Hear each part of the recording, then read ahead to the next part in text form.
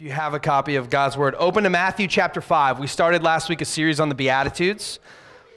And last week we kind of overviewed all the Beatitudes.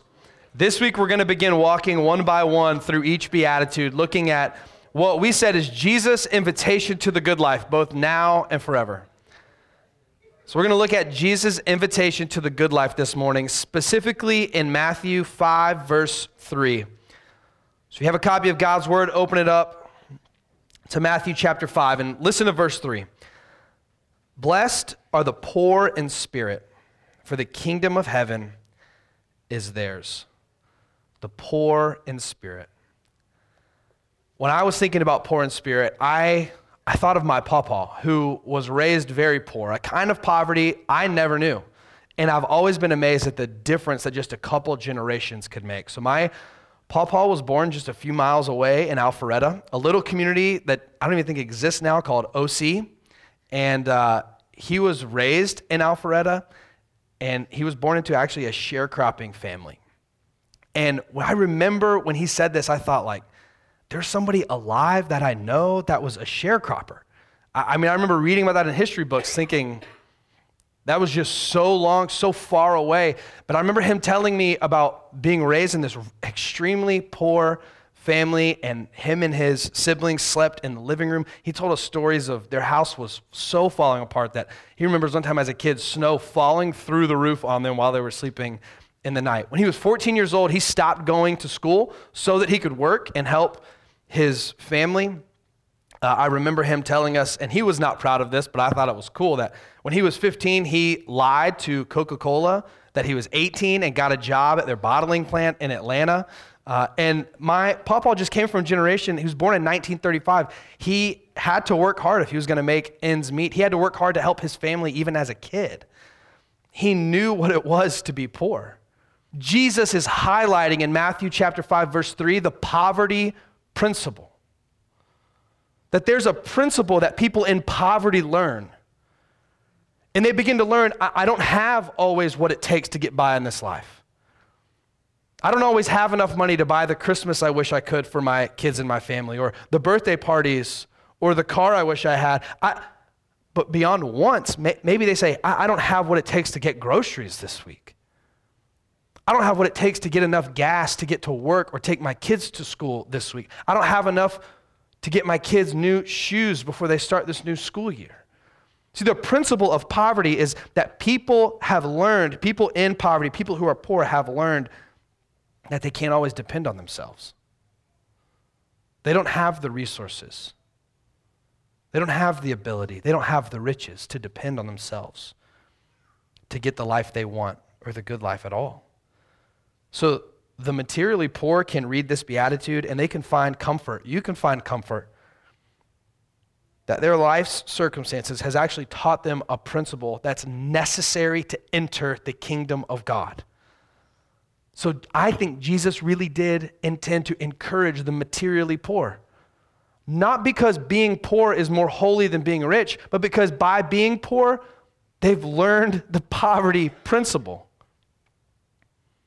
Jesus is telling us, and after what we learned last week, he's actually inviting us to embrace this, that only those who live by the poverty principle are living the good life.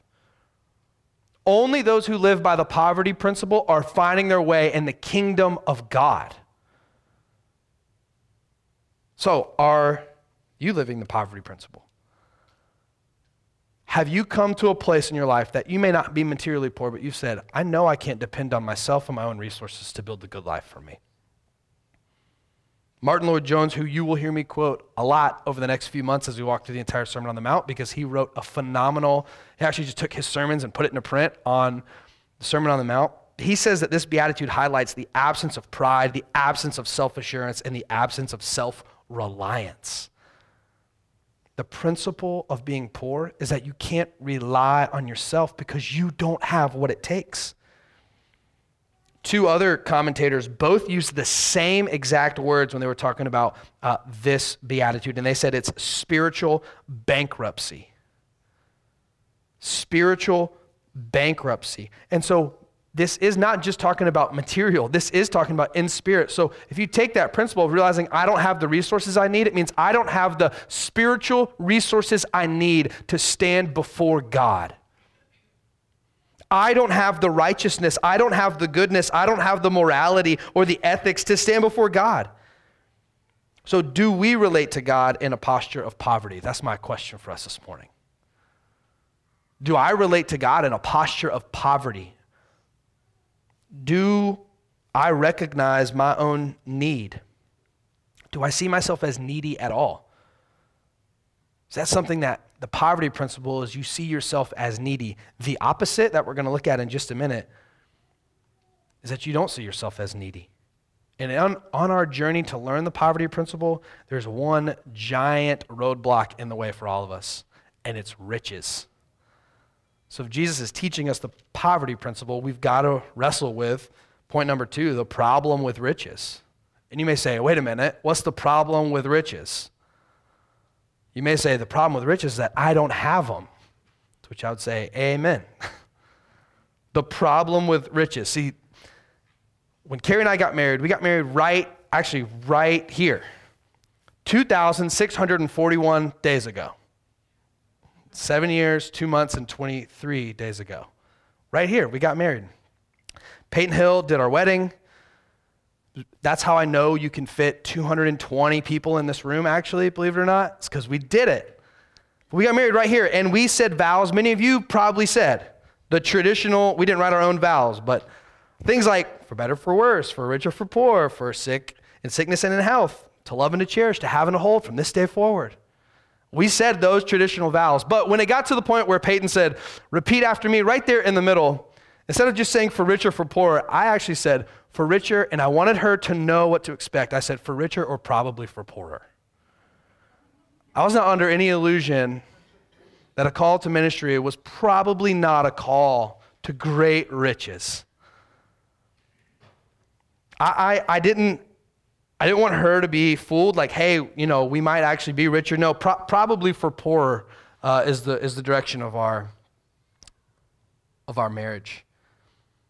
But there's actually nothing wrong with being wealthy or rich. Like, we've got to take just a second and say that, because some people have said that this beatitude and its parallel in Luke 6 is actually highlighting that being poor has a greater holiness that goes with it. And I actually don't think that's true. And we know that it's not true because Jesus never condemns the rich for being rich. He doesn't condemn them for being rich. Jesus does warn the rich, though, of the danger of their riches.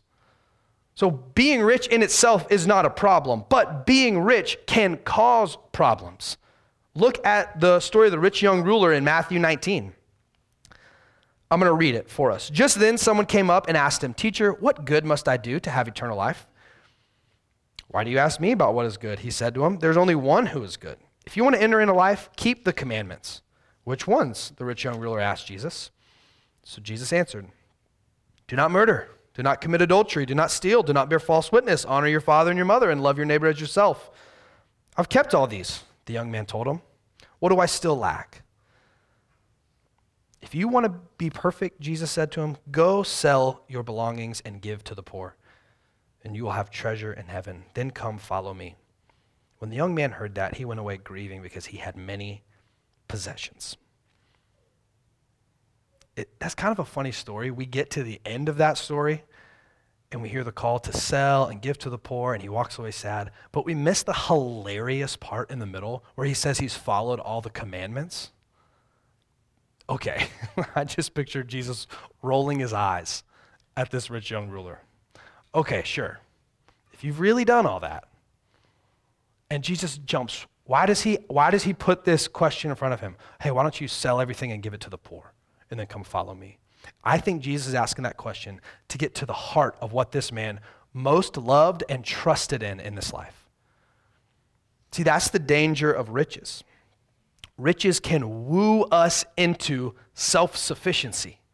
Riches can make us buy the lie that we have all the resources we need to get by in this life.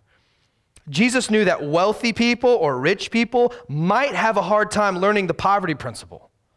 So that's why he gives them warning after warning in the Gospels. The danger of riches, the problem with riches, is that they can lead us to think we have all the resources we need. There's not a problem money can't buy. The solution is just a swipe or a click away. Riches can often lead us to think that we can depend on ourselves, which is something the poverty principle is the exact opposite of. You can't depend on yourself because you look in the bank account and you're bankrupt. You look in yourself and you go, I don't have it. But riches, you learn a different way of living. That you don't go without. Not only do you not go without things you need, you probably also have all the things you want. And you may go at this point, okay, Johnny, I understand. Are you going to quote the whole, if you're in America, you're one of the richest in the world? No, I'm not. Because I understand that poverty hits different in our community. Maybe there's areas you feel poor in and you don't always feel materially rich. But I think the point of this passage is not just riches like money. I think your riches are whatever you depend on, take pride in, or ask to bring you the good life. So you may say, hey, I'm not super rich in money, so does this apply to me? Have I learned the poverty principle? But I actually think we need to look deeper than just money when we consider riches. It might be money, it might be possessions, but it also might be something like power. You might think you're rich in your gifts or abilities or strengths. And you might think you have the resources to get by based on how good you are at certain skills. Your riches might be your good looks. Your riches might be your slightly imperfect, manicured, messy life that's trying to highlight the fact that you're imperfect and don't have it all together so that you can project that identity and find acceptance in a world that likes a certain kind of manicured vulnerability. Maybe your riches are how busy you are, and you love the chaotic, busy life. And it's a badge of honor for people to say, I don't know how you do it. And in your heart, you're thinking, yeah, but I do, don't I? Maybe your riches are your morality, that you're a great person. Maybe your riches are that you're loving. There's never been a stranger you didn't help, never been a cause you didn't give money to. You're always helping others and taking care of others and putting their needs before your own. Maybe the riches you depend on is that you're always joyful and optimistic, that you always have fun and bring joy to others. Maybe it's that you're peaceful and you don't cause problems, you always get along. Maybe it's that you're very productive, you get things done. Whatever your riches are really anything that you take pride in and you build an identity on. Your riches are anything that you depend on to give you the good life. So while we may not just be talking about money here, because really we're not just talking about poverty, we're talking about being poor in spirit. So how are you rich in spirit? How are you rich in your heart? What are the things you boast in? So while the poor can read this beatitude and they find comfort that their life circumstances has taught them this poverty principle that's necessary to enter God's kingdom, the rich in spirit or materially can read this and be convicted that our riches don't gain us any status in God's kingdom.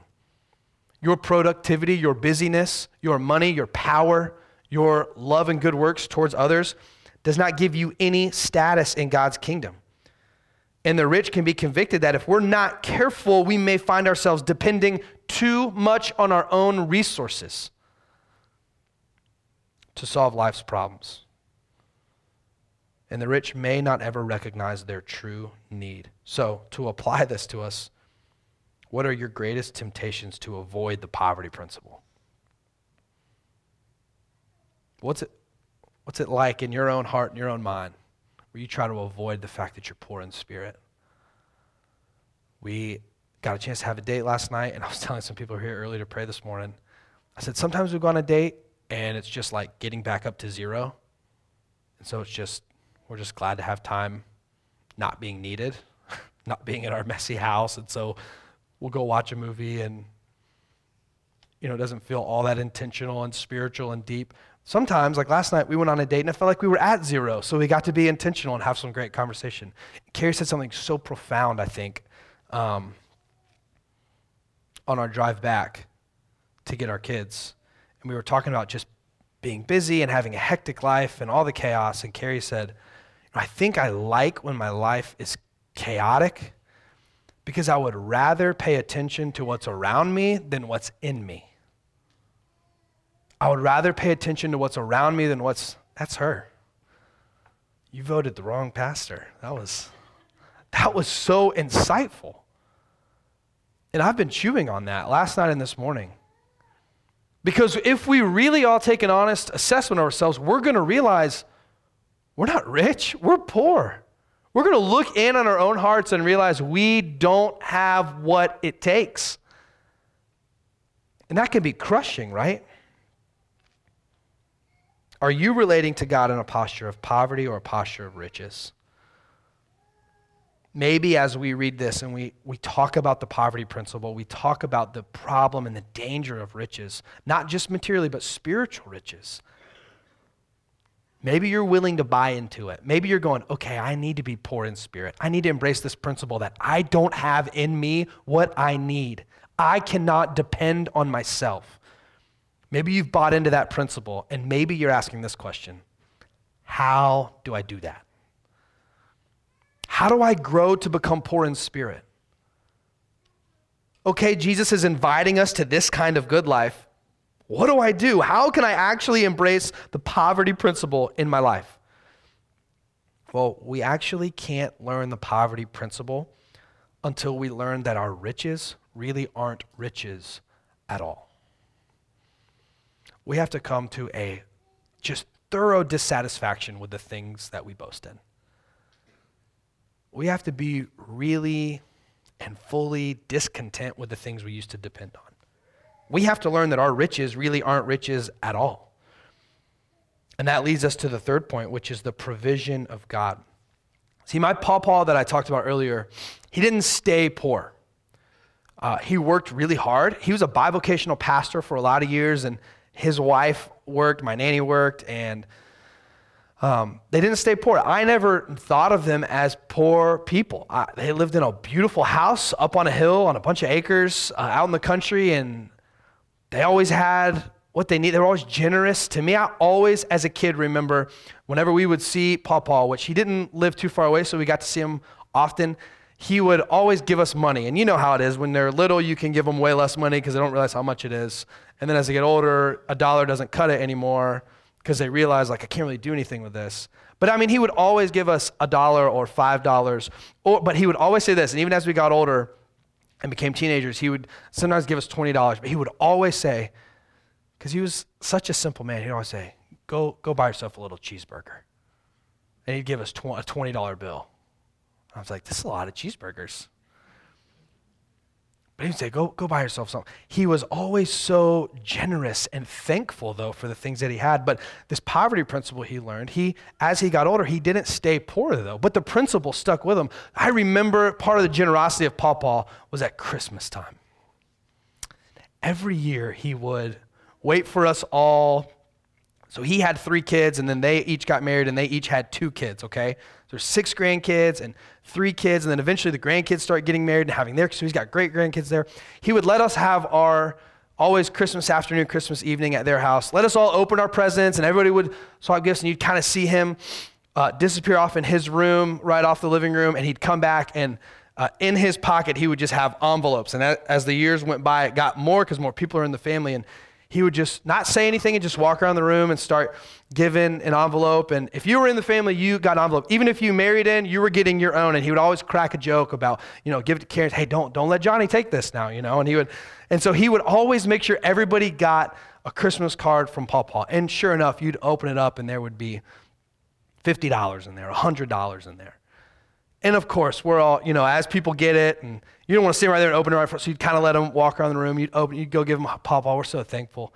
But it wasn't until I got a little older, I started doing some math and going, wait a minute, a lot of people, if everybody just got the $100 I just got, he just gave away like a lot of money. And that began to register with me. And then I remember one year,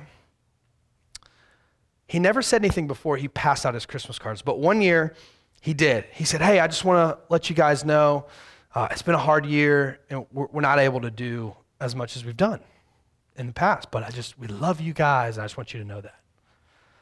And of course, what are we all doing around the room? Oh, Paul, it's not about that, we love you. So then he starts making his way, and everybody's still swapping presents and talking. And slowly you see people start to open their cards and have a shocked look on their face, which spurred me on to open my card and find hundreds and hundreds of dollars. And we realized, first he just lied to us. But again, my dad helped me interpret a lot of these things because I was a teenager, and he said, Paul wants to give while he can watch people receive it. He didn't just want it to be an inheritance that he was gone. He wanted to watch people. And so he gave thousands of dollars away to his family that night. Now, it's money, but what I watched, Paul understood that his riches weren't really riches at all. He knew what it meant to be poor, and just because he now just so happened to have money in his bank account, that didn't change the way he viewed life. His riches weren't really riches at all. He held them with an open hand and was willing to give them all away. His riches weren't really riches at all. And in Scripture, Revelation chapter 3, Jesus is writing to some of the earliest churches, speaking through the Apostle John, and the church in Laodicea needed to learn this message too, that their riches really weren't riches at all. So listen to what he says in Revelation chapter 3, verses 17 and 18. For you say, I'm rich. I've become wealthy and need nothing. Well, doesn't that look like the danger of riches we learned from the rich young ruler? The opposite of the poverty principle? I'm not in need. He says, I'm rich. I've become wealthy. I need nothing. This is Jesus' words. And you don't realize that you are wretched, pitiful, poor, blind, and naked. I advise you to buy from me gold refined in the fire, so that you may be rich. White clothes so that you may be dressed and your shameful nakedness not exposed, and ointment to spread on your eyes so that you may see. See, it's possible to be wealthy and have great earthly riches, and yet at the same time be pitiful, poor, blind, and naked. It's possible for us to be rich in all the wrong things. We can be here in 2022, Shallowford Church. We can be the 2,000 year later version of the church in Laodicea. That's very possible, especially because of where we're located, not just in America, not just in Metro Atlanta, but specifically in East Cobb, a place that has a reputation of being more well-to-do, more upper middle class or upper class.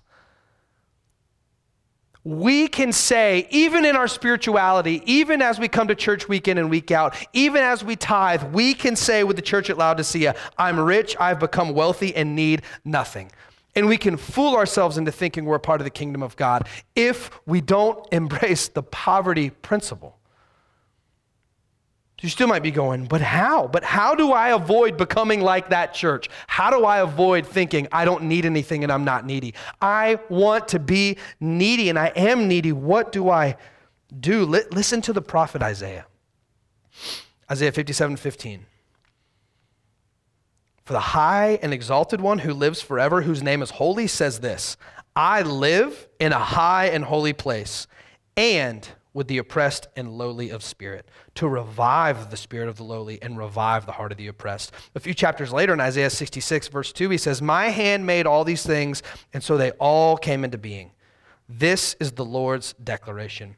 I will look favorably on this kind of person, one who is humble, submissive in spirit, and trembles at my word. See, God delights to give to those who recognize their need. God looks favorably on the person who's humble and lowly. God gives his kingdom to those who are poor in spirit. God delights in those who realize that their riches really aren't riches at all. So all the ways that we live, all the ways that it's so easy to pay for something now, right? Swipe, click. Don't look at the bank account for a couple weeks. Don't check the credit card. It's so easy. But that's actually doing something to us, and it's training us to think that there's no need I can't fill. I'm not needy at all. What do we say? I'm blessed. We are so hesitant to receive, in part because we don't think we're needy. And I remember when we studied this in our men's Bible studies last spring, I remember Lynn asking a question during this week and saying, how willing are you to receive? Your willingness to receive is in direct proportion to how much you've embraced the poverty principle. Your willingness to receive is in direct proportion to how much you've embraced the poverty principle. If you don't think you're needy, you won't be willing to receive. It'll be a badge of honor that you don't need to receive. But what Jesus is saying in Matthew chapter 5, verse 3 in this first beatitude is that if you're going to live the good life, if you're going to find yourself in the kingdom of heaven, you must realize that you are in a position where you don't just want to receive, you have to receive because you're poor in spirit.